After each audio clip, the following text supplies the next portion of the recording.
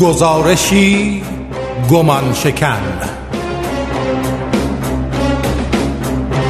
با کارشناسی و اجرای خسرو فروهر.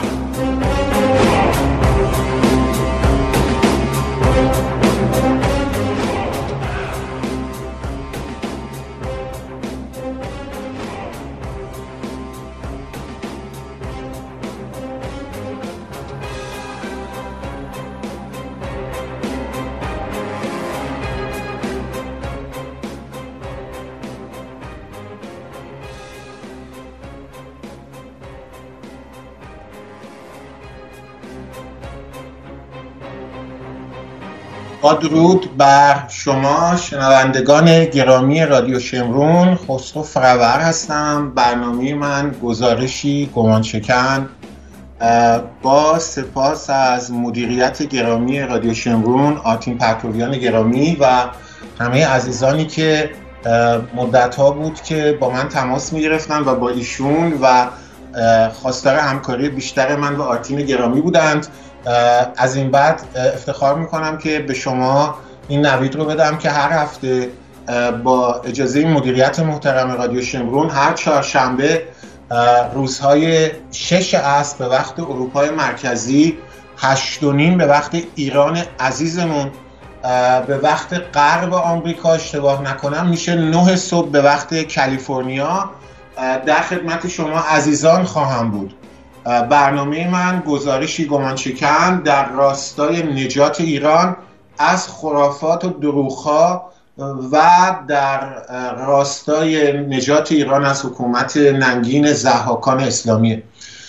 من برای اینکه این سری جدید برنامه‌ها که در رادیو شمرون اون رو آغاز می‌کنم، شاید برای بعضی شنوندگان رادیو لازم باشه که خودم رو اول و اندیشه‌هام رو معرفی کنم و بعد به مسائل مهمی خواهیم پرداخت. من نزدیک 30 ساله که در اپوزیسیون فعال هستم و نزدیک به 10 ساله در رسانه‌های برون مرز در رادیو و تلویزیون ها فعال بوده و هستم.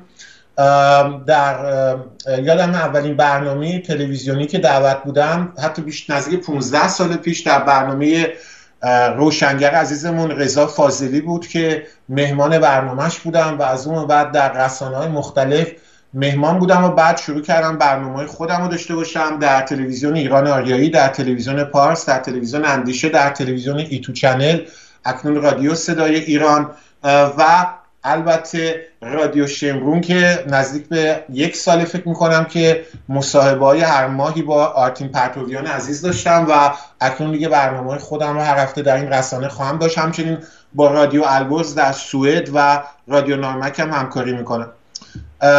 این در راستای فعالیت‌های من خیلی کوتاه. من بدون رودرواسی خودم رو یک ناسیونالیست معرفی میکنم و هوادار پادشاهی پارلمانی. خودم خانوادم از روز اول دشمن خمینی و یارانش بودیم. من در هنگامه فاجعه 57 یک کودک بودم. خب نمیتونستم نقشی در اون زمان بازی کرده باشم، ولی ذهن من و خاطرات آن روزهای ننگین در ذهن اون کودک نقش بست و تا به امروز به من انرژی میده که در برابر کسانی که خمینی رو به ایران آوردند فعال باشم و افشاگری کنم. من یک ناسیونالیست هستم ولی نژاد پرست نیستم. من یک هوادار اندیشه های اشو زرتشت هستم ولی مذهبی نیستم. من خدا پرست، خدا باور هستم ولی چی میگن الله پرست نیستم. من فکر میکنم که اندیشه هایی که من به اون باور دارم رو که در نوشته حدود 10 سال پیش به خیلی کوتاه به بینندگان و شنوندگان خودم معرفی کردم رو میشه مکتب پهلویست نامید که یک شعری هم یک نوشته‌ای هم در این باره نوشته بودم که خیلی مورد توجه قرار گرفت. مکتب پهلویست چیزی است که من با اون در مدرسه آشنا شدم، در دوران کودکیم با پهلوی آشنا شدم و بر باور من مکتب پهلویست یک نگاه به ایران شهری، نگاه به ایران کشور عزیزمونه، نگاهی بدون شووینیسم، نگاهی صادقانه مثل صادق هدایت با انتقادهایی که از مردم ایران و فرهنگ ایران داشت، نگاهی روشن و بدون شووینیسم به مشکلات این مملکت، همونطور که رضا شاه بزرگ در سفرنامه مازندرانش و سفرنامه خوزستانش به اونها یاد میکنه، نگاهی پر از مهر به این آب و خاک، همون مهری که در دل پادشاه مظلوم ایران زمین محمد رضا شاه پهلوی آریامهر بود، نگاهی پر از عشق به ایران، اون عشقی که در دل تیمسار رحیمی ها و تیمسار جهانبانی ها بود، زمانی که در جلوی جوخه آتش آخرین کلامی که بر دهانشون بود ایران بود. من باورمند هستم به مکتب ایران شهری. مکتب ایران شهری یعنی آن چیزی که رضا شاه به ما داشت معرفی میکرد و محمد رضا شاه نگاهش به ایران و فرهنگ و تاریخ ایرانی که در 1400 سال گذشته مظلومانه مورد ستم روشنفکر نمایان قرار گرفته، مورد ستم بیگانگان و تازیان قرار گرفته. نگاه من به مکتب پهلوی و آنچه که من این مکتب رو که ایران شهری جزوی از اونه، در راستای پیشرفت، مدرنیته، حقوق زنان، حقوق اقوام مختلف، برابری همه انسان‌ها در برابر قانون، حقوق کارگران، حقوق کودکان، اینا مسائلی که در مکتب پهلوی است. نه فقط درباره اون صحبت شد و که در دوران پر افتخار پهلوی ما این پیشرفت‌ها و این مسائل رو شاهد بودیم. تونل کندوان رضا شاه همونقدر که دل کوه رو شکافت که کشف حجاب رضا شاه تیری بر قلب دشمنان زنان ایران و پیشرفت ایران بود، قلب اونها رو هدف قرار گرفت.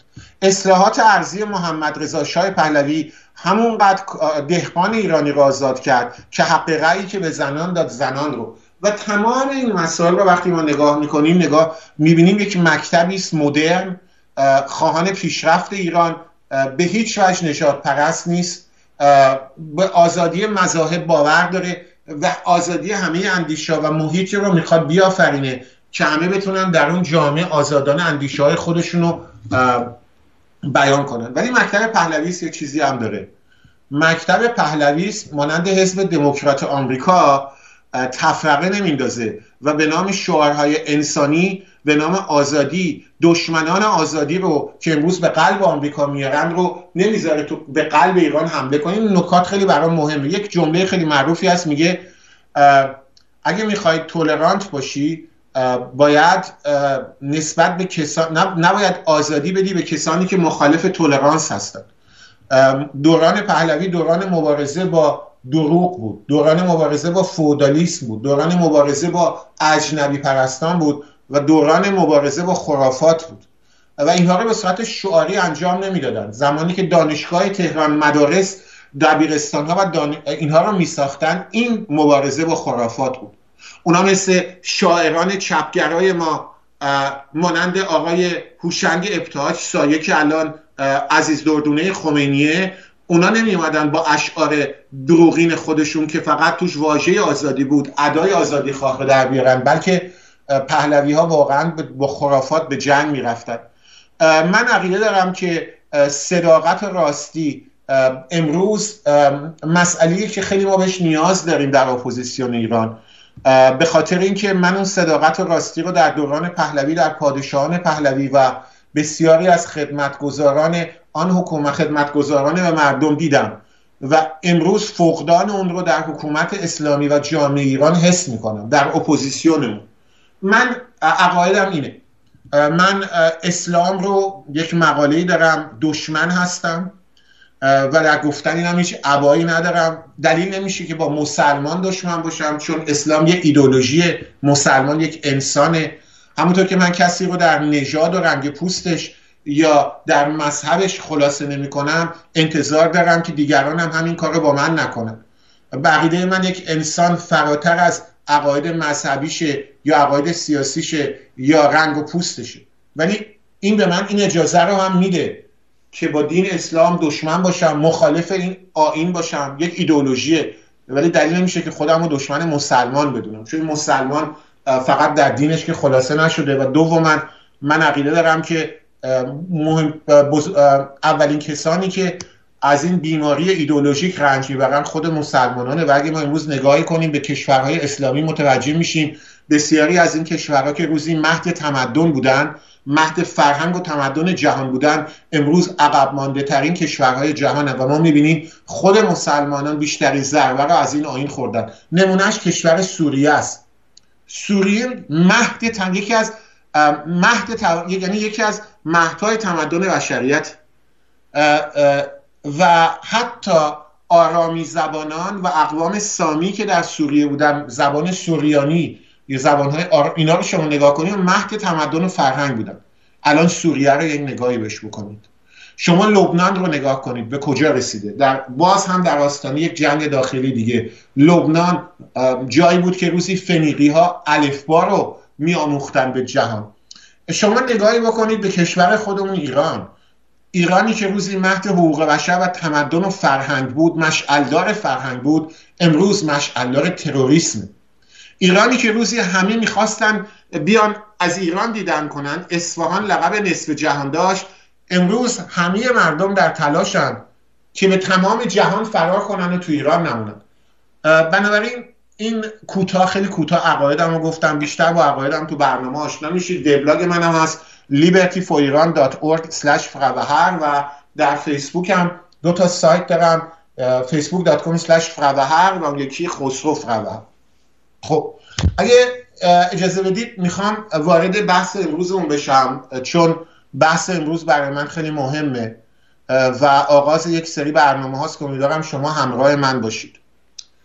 نگاهی داریم اکنون خب چند روزی از سال روز 22 بهمن گذشت و 39مین سال پیروزی اهریمن بر ایران ما توسط اهریمنان جشن گرفته شد و آزادی خواهان اون رو به هم تسلیت گفتن. ببینیم بعد از 39 سال این اپوزیسیون کجا قرار داره. بیایم یه نگاهی به خودمون بکنیم.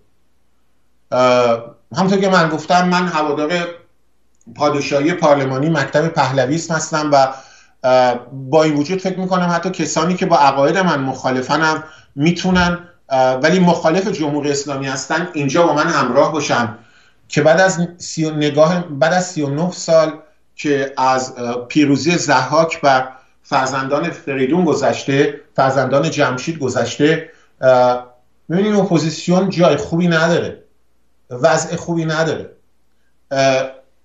استاد شجاع‌الدین شفا در کتاب تولد دیگرش یک نکته رو گفته بود که ما هزاره‌ای که گذشت رو با شاهنامه فردوسی آغاز کردیم و پایانش با توضیح المسائل خمینی بود. ما قرن 20 رو منظورش بود، سده‌ای رو با انقلاب مشروطه آغاز کردیم و با آنچه که اینها انقلاب اسلامی نامیدند پایانش دادیم. بنابراین الان بعد این سوال رو از خودمون بکنیم که این اپوزیسیون ما وضعیت چطوره. من به همین منوال استادم شجاع‌الدین شفا میخوام این رو بیان کنم. ما اپوزیسیونمون رو با سینه ستبر رحیمی ها و جهانبانی ها آغاز کردیم و امروز کارمون به روح الله زم و دلقک حسینی ها کشیده شده. ما در اپوزیسیونمون افق اندیشه رو به افقهای اندیشه رسیده بودیم. کتاب تولد دیگر، کتاب پس از 1400 سال شجاع‌الدین شفا، کتاب‌های دوست و استادم مسعود انصاری در افشای اسلام، فریادهای فریدون فرخزاد و سخنرانی‌هاش، صحبت‌های رضا فاضلی در برنامه‌هاش، مهدی شمشیری استادم که در راستای تاریخ معاصر افشاگری کرده، خوشنودم هنوز ایشون با ما هستن، دوست عزیزم دکتر مهران ملکی. خب اینا قله‌های اندیشه در اپوزیسیون بوده و هستن. بعضیاشون دیگه میان ما نیستن. جای نادره افشاری دوست من، فمینیست نویسنده معروف و هوادار پادشاهی خالیه که چند سال پیش بیماری سرطان اون رو از میان ما خیلی زود هنگام بود. من این نام‌ها رو یاد میکنم که یادآوری کنیم اپوزیسیون ما به کجا رسیده بود و هنوز چه چیزهایی شاید بین ما باشه. ولی الان اپوزیسیون ما دست کیا افتاده؟ یه نگاهی بکنیم. اگه ما از فردوسی شروع کردیم و به توضیح المسائل خمینی رسیدیم و با ستارخان و باقرخان شروع کردیم قرن 20 و به بنی صدر و ابراهیم یزدی پایانش دادیم، همین صحبت هم درباره اپوزیسیون میتونیم بکنیم. چرا؟ چون شما وقتی امروز میاد نگاه میکنید اپوزیسیون رو میبینید به جای نوشته های نادره افشاری الان شما معصومه علی نژاد قمی رو دارید. به جای صدای پر از دانش مسعود انصاری، استادم که خوندن کتاباشو به هر ایرانی توصیه میکنم، خوشبختانه در گوگل بزنید کتاباش میاد. امروز شما روح الله زم رو دارید، فرزند حجت الاسلام زم. زمانی که شجاع الدین شفا از یک بازیابی فرهنگی ایران صحبت میکرد و در کتب مختلف خودش حتی از تاریخ ایران باستان دفاع میکرد و من در برنامه بیشتر درباره این کتابا براتون صحبت خواهم کرد، چون امروز اولین برنامه‌مونه. من کتابا رو هر برنامه به شما معرفی خواهم کرد.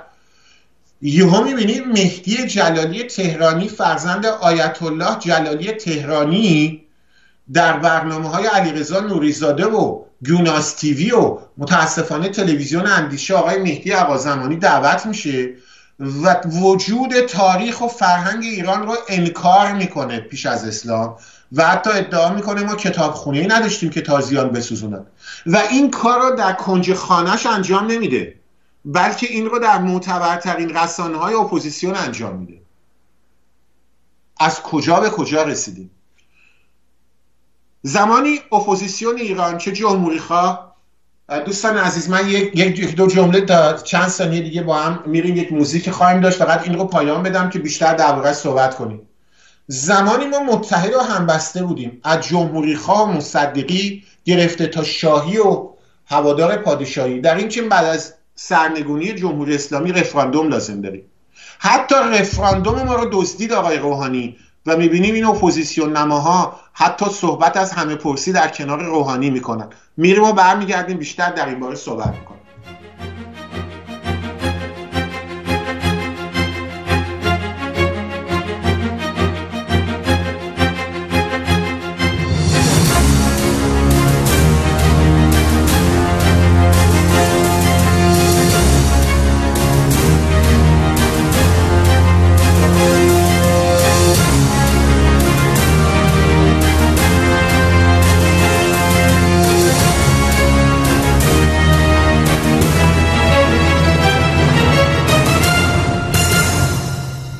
این پرچم بی‌نام و نشان پرچم من نیست، این مظهر ایران من و خاک کهن نیست. این پرچم بی‌نام و نشان پرچم من نیست، این مظهر ایران من و خاک کهن نیست. بر روی تنش واژه بیگانه شده نقش، روح شرف میهن تبدیده من نیست. این پرچم ننگ است مگیرش به دو دستت، بر خاک بیفکن که به جز ننگ وطن نیست.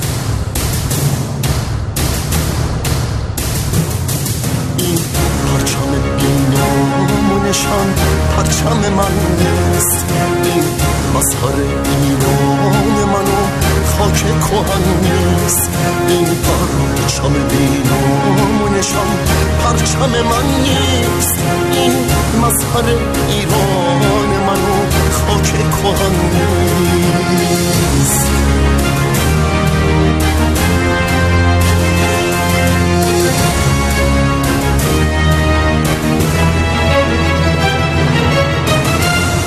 نه شیر نشان دارد و نه چهره خورشید، ای شیر دلان موقع خاموش شدن نیست. خون می شکدر گوشش از جرم و جنایت، جز سمبل وحشیگری قوم لجن نیست. ایرانی و ایران شده تحقیر به نقشش، جز بیرق شیخان دغل‌باز افن نیست. هر جا که برافراشته شد خون همه پاشید، از مهر و محبت به لبش هیچ سخن نیست. این پرچم بی نام و نشان پرچم من نیست. این مظهر ایران من و خاک کهن نیست. این پرچم بی نام و نشان پرچم من نیست. این مظهر ایران من و خاک کهن نیست. برخیز و برافراز پرچم من، درفش کویانی فریدون، پرچم خورشید ستارخان و باقرخانه. سپاس از آرتین گرامی برای انتخاب این موزیک زیبا. بله، ما جای خودمون رو باید بدونیم. از خواننده عزیزمون شهریار به خاطر این آهنگ زیبا سپاسگزارم. نام موزیک پرچم و بسیار زیباست. این شهریار هم صدای زیبایی داره و هم اندیشه زیبایی. از دست سپاسگزاریم. کاش هنرمندان بیشتری مانند او داشتیم و اونا میتونستن در کنار ما باشن. الان این آهنگ گوش میکردم به یاد یونان افتادم که زمانی که سرهنگ‌ها کودتا کرده بودن و پادشاه یونان رو به تبعید فرستاده بودن، نیروهای چپ و راست در کنار هم قرار گرفتن، متحد، بدون اینکه اختلافاتشون رو حاشا کنن، می اومدن در کنار هم دیگه و از ضد دولت استبداد می جنگیدن و یونان رو آزاد کردن و بعد هم در یک همه‌پرسی کاملا آزاد اومدن و خب بین جمهوری و پادشاهی تصمیم گرفتن که متاسفانه جمهوری برنده شد که به عقیده من اشتباه بزرگی برای یونان بود. ولی چرا این مثال زدم؟ چون این همه‌پرسی برای تعیین نوع نظام آینده در یونان باعث اتحاد شد. چپ ها و راست ها در کنار هم قرار گرفتن، هواداران پادشاه یونان کنستانتین و چپ ها کاملا در کنار هم دیگه. من یادم اون موقع خواننده های یونانی در همه جای اروپا کنسرت میذاشتن و بر ضد حکومت استبدادی سرهنگ ها که یونان رو واقعا به یک زندان بزرگ تبدیل کرده بود شعار میدادند و آهنگ میخوندن و مردم رو دور هم جمع میکرد.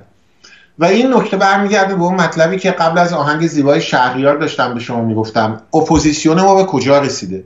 اپوزیسیون بیدر و پیکری که حتی شعارهاش رو تازه از راه رسیده ها، صادراتی ها، واژه‌ای که من برای اینا اختراع کردم مدتی است و یواش یواش در زبان مردم افتاده.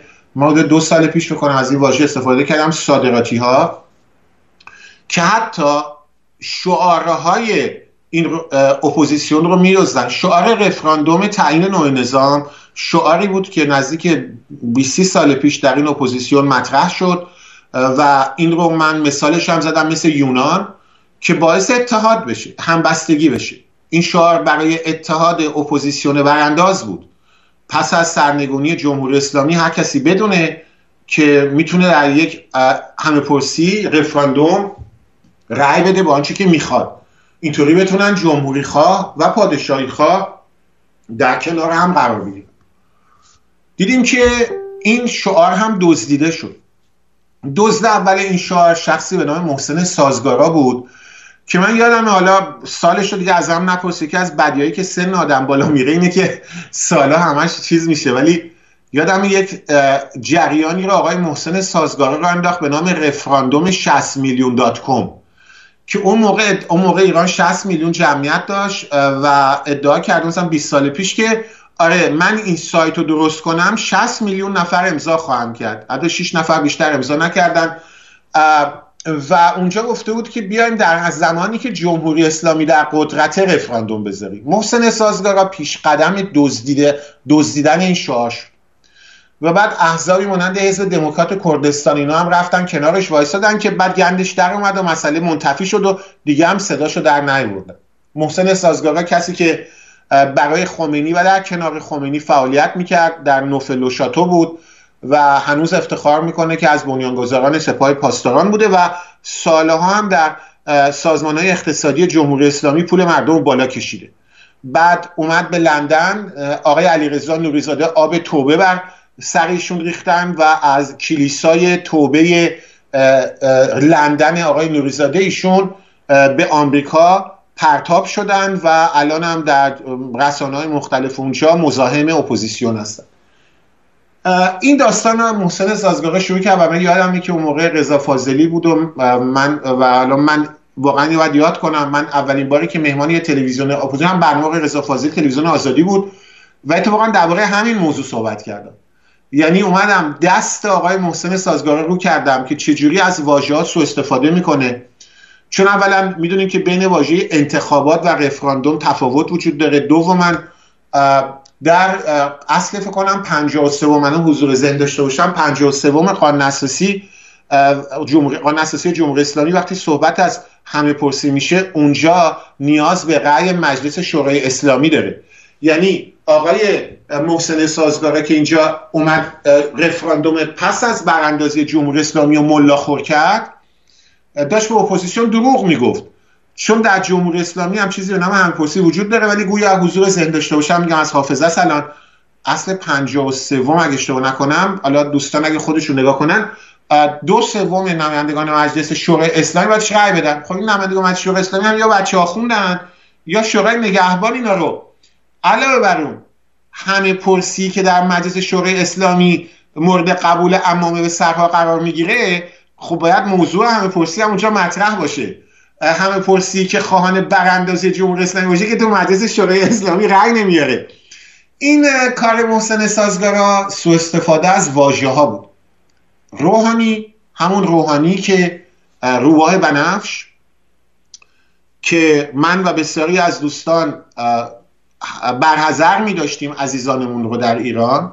البته آقای کامبیز حسینی صادراتی معروف در برنامه‌ای که اون موقع در دوران حاج آقا اوباما با حقوق دولت اوباما انجام میداد، یادتونه که حتی 2 برنامه گذاشت و هر کسی که میخواست انتصابات اسلامی رو بایکوت کنه رو مسخره میکرد و یادتونه که چه رقص‌های عجیب غریبی هم هنگامی که بار اول روحانی انتخاب شد انجام داد. این کامبیز حسینی و شرکا روحانی رو آوردن و همین حاج آقا روحانی که در این سالها هزاران ایرانی رو اعدام کرده و کشور رو به گند زده و ماجراجویی سوریه و یمن و از این مسائل دیگه همه بهتر میدونید جریان ها رو. روحانی اومد چند وقت پیش بعد از اینکه در دیماه سال همین امسال هواداران پادشاهی، بدونید رو درواسی بزنیم کنار دیگه، تو رادیو شمرون میشه آزاد صحبت کرد، مثل تلویزیون اندیشه نیست که الان دست شورای ملی نازیلا گلستان و رضا پیرزاده و مهدی آقا زمانی افتاده. یادم افتاد شورای ملی رو بگم.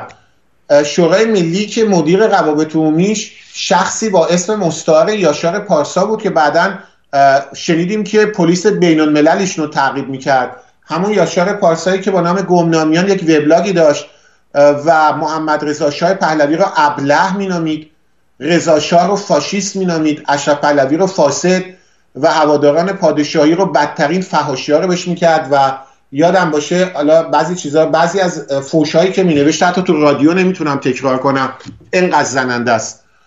چجوری بگم، بعضی رسوبات بدن رو از نیمتنه رو واژه سلطنتی رو هم بهش اضافه کرده بود. خب من دهانم به بعضی چیزا دوست ندارم باز بشه چون دشمن میاد صدا ضبط میکنه، بعد میدونید که ما با ضحاک طرفیم. رسوبات بدنی دیگه خودتون فهمیدید و یه واژه سلطنتی هم بهش اضافه کرده بود، اون رو لقب شاهزاده رضا پهلوی قرار داده بود. سال 2010 و 2012 بزنید وبلاگ گمنامیان. خانم نازیلا گلستان و رضا پیرزاده به نام آزادی و حقوق بشر یاشار پارسا و امثال اونا رو آوردن شورای ملی و امروز اگه به شورای ملی نگاه کنید حتی یک هوادار، اولا خود شاهزاده دیگه تو شورای ملی نیست، بعدش یک دونه هوادار پادشاهی امروز دیگه در شورای ملی نیست. تلویزیون اندیشه هم 4 ماه پیش کودتا کردن و 3 ماه پیش گرفتن و همه هواداران پادشاهی رو بیرون کردن. حالا چرا اینا رو بهتون گفتم؟ این جریان ملا کردن و ملاخور کردن واژه رفراندوم بعد از محسن سازگارا 4 سال پیش در همایش پاریس، جلسه‌ای که تأسیس شد شورای ملی انجام شد. من خودم تو اونجا بودم و من با آقای پیرزاده اینا رو که بهتون میگم چون درباره همه پرسی و صحبت‌های جدید روحانی میخوایم صحبت کنیم تا بفهمید نفوذی یعنی چی. الان خوشحالم که شنوندگان رادیو شمرون دارن گوش میکنن، آرتین پرتویان و شنوندگان، چون چیزی میگم افشاگریه که تا به حال جایی نگفته بودم. من اون موقع تلویزیون ایران آریایی بودم و دوستان میدونن که خیلی از هوادارهای پادشاهی خون برنامه رو دوست داشتن و حرفم به اصطلاح برو بود. قبل از اینکه خیلی اصلا بدونن شورای ملی داره تأسیس میشه، من منشور شورای ملی رو دیده بودم و به آقای رضا پیرزاده تماس گرفته بودم، تهدیدش کرده بودم اگر یکی دو جمله در اونجا باشه من و دوستانم بر ضد این منشور قیام خواهیم کرد. قبل از اینکه اصلا مسئله شورای ملی، رضا پیرزاده با من صحبت میکرد پای تلفن. خوب گوش کنید بهتون چی میگم تا بدون داستان چیست. گفت ایرادت چیه؟ گفتم شاهزاده رضا پهلوی همیشه صحبت کردون از رفراندوم پس از براندازی جمهوری اسلامی برای تعیین نوع نظام. شما در منشوری که آوردید برای من و دوستانم فرستادید این تبدیل شده به انتخابات و صحبتی نه از زمان برگزاری حتی انتخاباتتونه و اصلا تبدیلش کردید به مجلس مؤسسان. بس نوع نظام و رفراندوم چی شد؟ اون موقع آقای رضا پیرزاده متن و جمله رو عوض کرد و رفراندوم رو گذاشت در منشور. خوب دقت کنید به شما چی میگم. تا هواداران پادشاهی بیان مثل من در پاریس در مجمع مؤسسانش در پاریس شرکت کنن که من اون موقع شرکت کردم و یکی از 36 نفر عضو شورای عالی شورای ملی هم انتخاب شدم. 2 هفته نگذشت ما که تو پاریس بودیم، خوب گوش کنید صادراتی ها چجوری کار میکنن. اونجا قرار بود اساسنامه شورای ملی به رأی گذاشته بشه. خانم نازیلا گلستان و رضا پیرزاده و بقیه صادراتی ها اومدن متنی رو جلوی ما گذاشتن که دوباره واژه رفراندوم رو حذف کرده بودن. خوب دقت کنید، چیزی که تو منشور به زور من و دوستان گذاشته بودن حذف کردن. خب تو پاریس که ما بودیم اینا بعد اینو به رأی میذاشتن. خانم نازیلا گلستان و رضا پیرزاده اومدن جلوی مردم گفتن وقت نیست برای اساسنامه رأی گیری کنیم و بعد آقای محمدی که اون موقع سردبیر کیهان لندن بود اومد جلوی مردم محمدی بود فکر کنم اسمش، اومد گفت به شرفم سوگند میخورم شما به ما اعتماد کنید، ما این اساسنامه هنوز نمیدونم چیش مشکل داره 2 هفته دیگه به رأی میذاریم. که البته من و 2 نفر دیگه بلند شدیم مخالفت کردیم، بقیه افراد اونجا قسم حضرت عباس اینا رو قبول کردن. 3 هفته بعد به شما بگم اساسنامه هرگز به رأی عموم گذاشته نشد و واژه همه پرسی و رفراندوم بعد از سرنگونی نظام ازش برداشتن و به جاش واژه انتخابات آزاد گذاشتن. اینو داشته باشید تا ببینید از محسن سازگارا تا خانم نازیلا گلستان و رضا پیرزاده داستان چجوری به حسن روحانی میرسه. حسن روحانی پس از انقلاب دیمایی که هواداران پادشاهی انجام دادن، با هم رو درواسی نداشته باشیم، در دیماه امسال انقلابی در ایران داشت به وجود می اومد، انجام شد. در شهرهای مذهبی حتی در قم مشهد مردم اسم مصدق رو نیاوردن. امیدوارم اگه اشتباه میکنم به من بگید. آیا شما شعاری در دیما شنیدی که اسم مصدق توش باشه؟ کروبی، موسوی، خاتمی، لنین، مارکس؟ نه.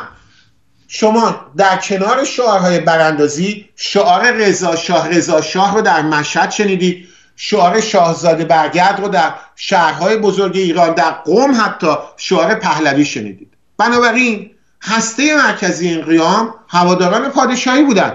من چیزی به نام موسوی برگرد قربون مصدق برم نشیدم. وقتی این اتفاق افتاد ما هوادارهای پادشاهی نزدیک 3 دهه بیشتر صحبت از رفراندوم میکردیم. رفراندوم برای تعیین نوع نظام پس از سرنگونی جمهوری اسلامی. بعد از محسن سازگارا و بعد از صادراتی هایی که در شورای ملی کودتا کرده بودن، این دفعه حسن روحانی بود که اومد اینو دزدید و اومد گفت ما همه پرسی میذاریم. خوب دقت کنید چی میگم. شما فکر میکنید که آوردن واژه همه پرسی و رفراندوم در دهان روحانی هیچ ربطی به قیام و انقلاب دیماه امسال نداشت؟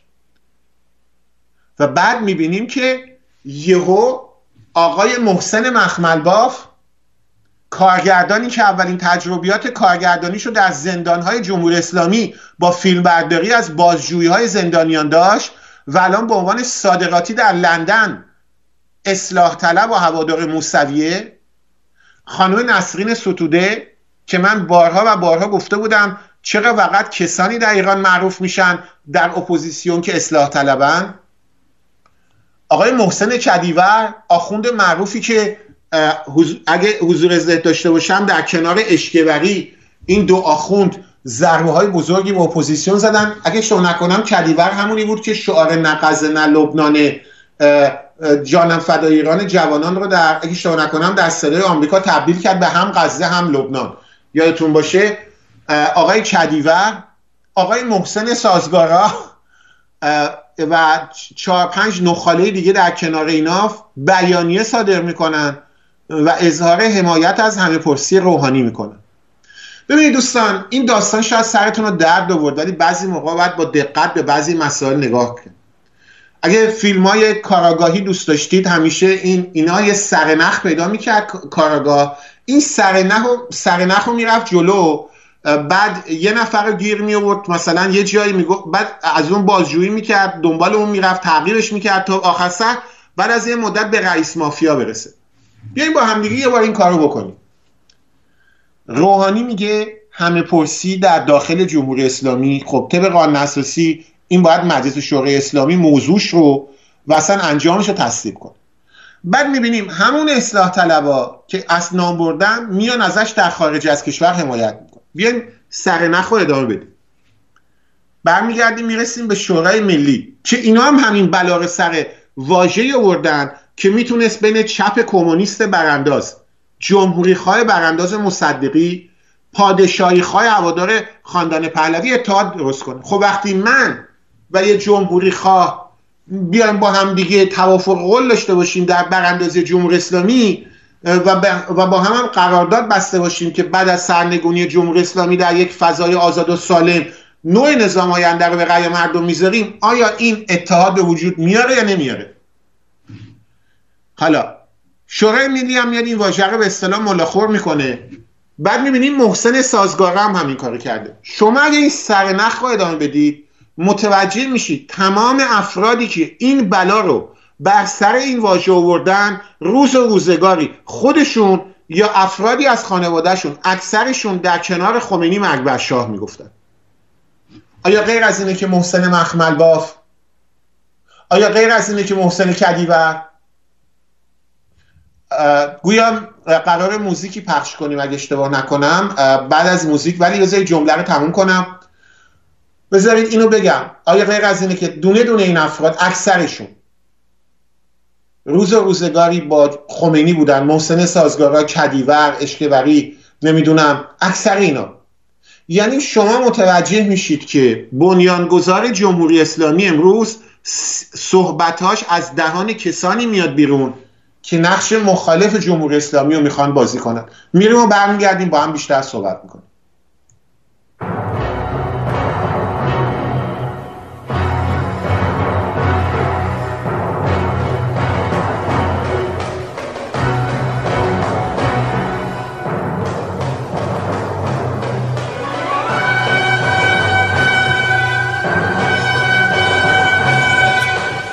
از خون سیاوشم هم خون سیاوشم، از خون سیاوشم هم خون سیاوشم، از جام سفیدانم هر جام نمی پوشم، از جام سفیدانم هر جام نمی پوشم، هم ساری اوستارم هم آتش زردشتم، هم ساری اوستارم هم آتش زردشتیم، ما آتش زردشتی ناکشته نمی کشتیم، ما آتش زردشتی ناکشته نمی کشتیم.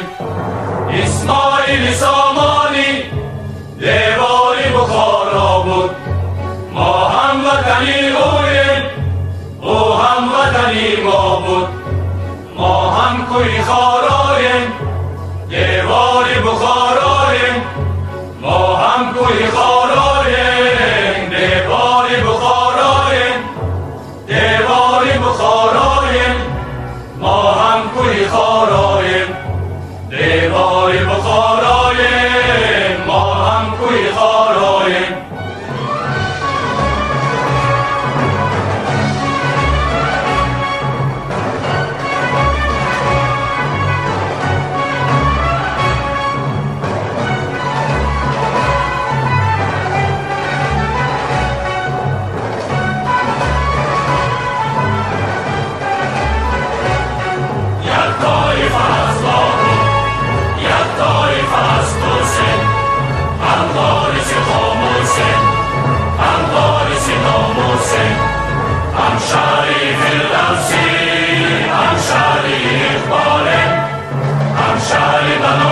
حسین همشهری به اقباله، همشهری به اقباله.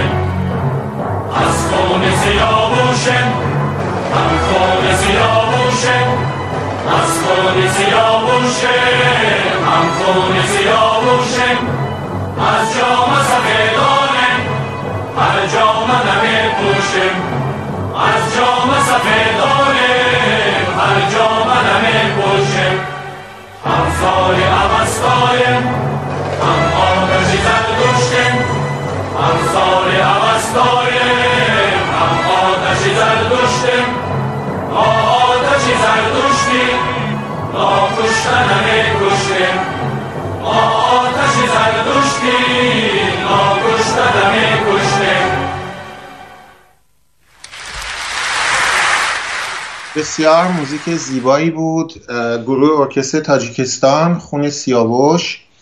من خب امروز واقعا خواستم یه سری مسائلی رو خیلی سطحی بیان کنم براتون و داریم به قسمت پایانی برنامه نزدیک میشیم. حدود 11 دقیقه با شما خواهم بود و فکر میکنم که آنچه که در میانه برنامه افشاگری کردم مسائلی که خودتون باید بیشتر روش تحقیق کنید، ولی میخوام در آخر برنامه 10 دقیقه 11 دقیقه آخر برنامه همیشه راه حلم نشون بدم. نیومدیم اینجا فقط نق بزنیم و چون ما فرزندان سیاوشی و میدونید که خیلی از دوستان نمیدونن که من خب اسم من خسروه دیگه و کی خسرو یک اسطوره، یک شخصیت اسطوره‌ایه و خسرو فرزند سیاوشه.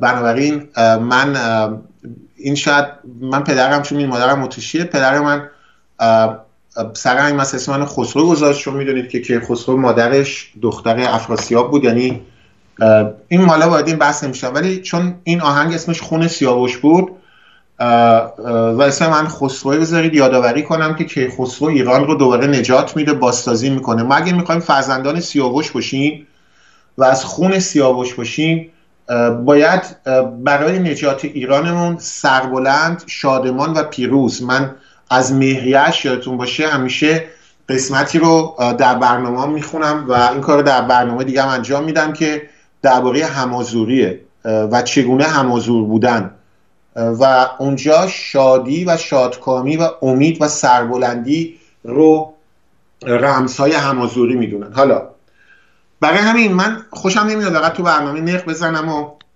از مصائب بگم. برای همین میخوام براتون شروع کنم و بیام و تو برنامه مختلفم سعی میکنم یادم نره کتابای مختلفی رو به شما معرفی کنم و عقیده دارم که از آن روز دشمن به ما چیره گشت که چی؟ حالا بذارید این قسمتش رو اینطوری بگم که رادیو BBC معلم ما شد، که روح الله زم آمد نیوز ما شد، که معصومه علی نژاد قومی فمینیست ما شد، که محسن سازگارا اپوزیسیون ما شد، که به جای نادره افشاری برای ما آوردن نسرین ستوده ها رو و به جای استاد شجاع‌الدین شفا مجید محمدی، کسی که 12 سال پیش دانشگاه صدا و سیما تدریس میکرد، اینجا دشمن بر ما چیره گشت. و من برای همین میخوام شروع کنم یادآوری کنم که چه باید بکنیم. میدونی باید چه باید بکنی؟ باید روشنگری کنیم، چیزی که بر سر قبر شجاع‌الدین شفا هم نوشته شده. راه آزادی ایران روشنگریه، فقط روشنگریه. چرا؟ چون قدیم آخوندها یک مسئله داشتن میگفتن یه مرید خط بهتر از یه ده ششتاگ. اینها ما رو میخوان در حماقت و جهالت نگه دارن. اگه ما آگاه باشیم و روشن باشیم دیگه نمیتونن بیان رفراندوم ما رو بدزدن، دیگه نمیتونن هر صادراتی رو به جای روشنگر به ما بفروشن. برای همین به یاد دکتر عبدالحسین زریکوب کتاب دو قرن سکوتش من میگم 4 دهه سکوت باید پایان بگیره. ما نمیذاریم که ما رو ساکت بکنن و ما راه فراسات ها رو میریم. دو قرن سکوت عبدالحسین زریکوب. از بادیه نشینی تا امپراتوری دکتر مسعود انصاری که در راستای فرایندهای فرهنگسوز و تمدن ستیز اسلام برای بشریت، این کتابا رو معرفی میکنم که بخونید. چرا؟ چون اگه شما از بادیه نشینی تا امپراتوری رو بخونید از استاد و دوست عزیزم مسعود انصاری که متاسفانه از میان ما رفتن چندی پیش. اون موقع دیگه معصوم علی نژاد نمیتونه برای شما یواشکی اپوزیسیون بیاره، یواشکی. برای شما وقتی که بیان و کتابی که الان معرفی ما خوندنش رو حتما بهتون توصیه میکنم، ایران در اسپانیا، نقش ایران در تمدن و فرهنگ اسپانیا و اروپا، استاد شجاع‌الدین شفا. شما وقتی این کتاب رو بخونید، من کتابا رو در برنامه‌ام بازخوانی خواهم کرد هر از گاهی و این کار رو در تلویزیون اندیشه انجام دادم، رسانه‌های مختلف، که اون موقع مهدی آقا زمانی از شورای ملی ایران و مهدی جلالی تهرانی فرزند آیت الله جلالی تهرانی نمیتونن 4 تا برنامه انجام بدن و وجود فرهنگ و تاریخ ایران پیش از اسلام رو انکار بکنن، وجود ادبیات در ایران پیش از اسلام رو انکار کنن. کار به جایی رسیده بود که تو برنامهشون میگفتن ایران اصلا شهرنشینی نداشت، شهری رو نابود نکردن تازیان. آقای جلالی تهرانی در تلویزیون اندیشه در برنامه شورای ملی میومد میگفتش که ایرانیان کتاب نداشتن که تازیان بسوزونن، و بعد آقای مهدی آقا زمانی از شورای ملی و آقای جلالی تهرانی نشسته بودن در که من جواب دادم. یادتون باشه برید در یوتیوبم youtube.com/فروهر 3 برنامه جواب اینها رو با اسناد دادم که آنجا بیان کرده بود که اوج فرهنگ ایران در پس از حمله تازیان بوده. شما باید کتاب ایران در اسپانیا رو بخونید، نقش ایران در تمدن فرهنگ اسپانیا و اروپا، شجاع‌الدین شفا. چرا؟ چون وقتی که اون موقع میان و در دانشگاه اروپا و آمریکا همین افراد که نام بردم رو به عنوان سخنران دعوت میکنن، شما اگه تو کانادا و اروپا و آمریکا هستی میتونی با خوندن این کتاب بلند بشی و اعتراض کنی. همون در آغاز کتاب از خلیفه اموی سلیمان ابن عبدالملک اومده، از ایرانیان در حیرت هم که 1000 سال پادشاهی کردند بی آنکه یک روز به ما نیاز داشته باشند، در حالی که ما در طول 100 سالی که از حکومتمان میگذرد حتی یک روز نتوانستیم از آنها بی نیاز باشیم. سلیمان ابن عبدالملک این رو میگه، آقای جلالی تهرانی و آقا زمانی تو برنامهشون برعکسش رو میگن. برای چی این کار رو میتونن بکنن؟ چون شاید بیننده های اون برنامه آگاهی تاریخی ندارن، شاید بعضی از این بیننده ها غرور ملی دارن ولی آگاهی تاریخی ندارن. من کتاب دیگه‌ای که به شما معرفی میکنم، آسیب شناسی روانی سید علی خامنه‌ای از کانون اندیشه‌وران ایرانه که یادش بخیر استادم دکتر مسعود انصاری 6 سال پیش اونو با پست برای من فرستاد، چون خودش تهیه کننده این کتاب بود. نوشته بود با نهایت شادی به گرامی دوست بسیار فرهیخته جناب آقای خسرو صمدی فروهر فراداش می‌دارم به بهین آرمان‌ها دکتر مسعود انصاری. جاش خیلی خالیه. وقتی شما این کتاب رو بخونید در آغازش لیستی از دزدی‌های خامنه‌ای و یارانشه و بعد نگاهی به روان خامنه‌ای دارید. شما باید این کتاب رو بخونید تا با روانشناسی خامنه‌ای و یارانش آشنا بشید. شما اگه این کتاب رو بخونید و به روانشناسی کنید خامنه‌ای رو، با بسیاری از این صادقاتی‌ها و طرز فکرشون بهتر آشنا میشید. من تصمیم دارم تا هر برنامه چند تا کتاب معرفی کنم و کتابی که من خیلی تعریفش رو در برنامه کردم، درد و دل اهل ذمه، نگرشی و زندگی اجتماعی اقلیت‌های مذهبی در اواخر عهد صفویه که دوست عزیزی این رو برای من سالها پیش فرستادن، پژوهش و نگارش یوسف شریفی.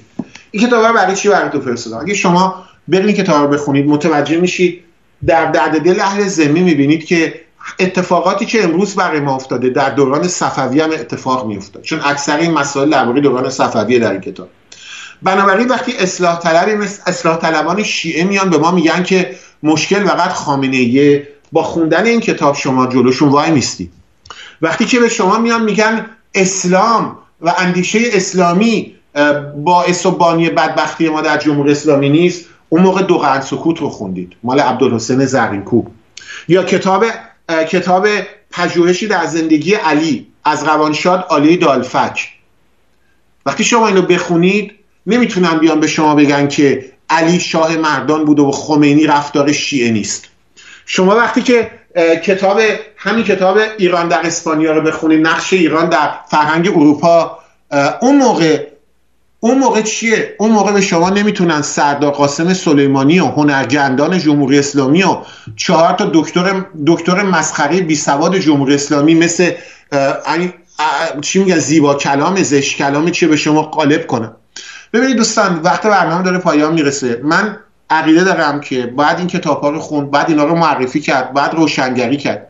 اگه ما این کارا رو نکنیم، جوانانی که امروز در ایرانن و عزیزان ما در خارج از کشور، اون موقع اینها قربانی یک جنگ تبلیغاتی خواهند شد که الان ما نزدیک 10-12 سال در این اپوزیسیون شاهدشیم. صادراتی هایی که میان رادیو و تلویزیون های اپوزیسیون رو اشغال میکنن، اشغال عقیدتی سیاسی میکنن و امروز کارمون به جای رسیده که بین حرفای روحانی و حرفای این صادراتی ها تفاوتی نمیبینیم. ما اپوزیسیونی رو شاهدیم که همون حرفای خامنه‌ای و خمینی رو با شیوه دیگری میزنن. دشمنیشون با ایران رو هم در صدا و سیما میبینیم، هم در رسانه اپوزیسیون. و من فکر میکنم که هم باید اونها رو افشا کرد، کاری که امروز در برنامه انجام دادیم و انجام خواهیم داد، و همین که باید راه حل نشون داد.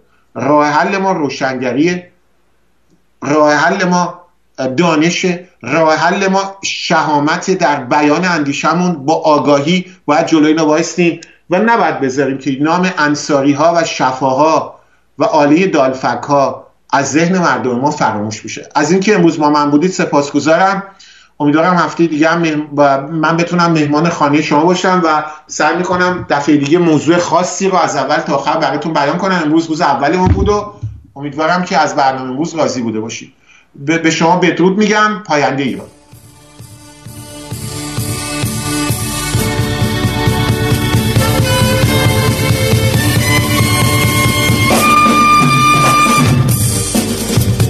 سکوت شبانه میشکنه با آواز من، میخونم پرندم یک پرنده، آوازم پرواز من میدونم، میخونم منم من، یک عاشق آواز خون، یک کلی با قلبم، میخونم با هر غریبی هم زبون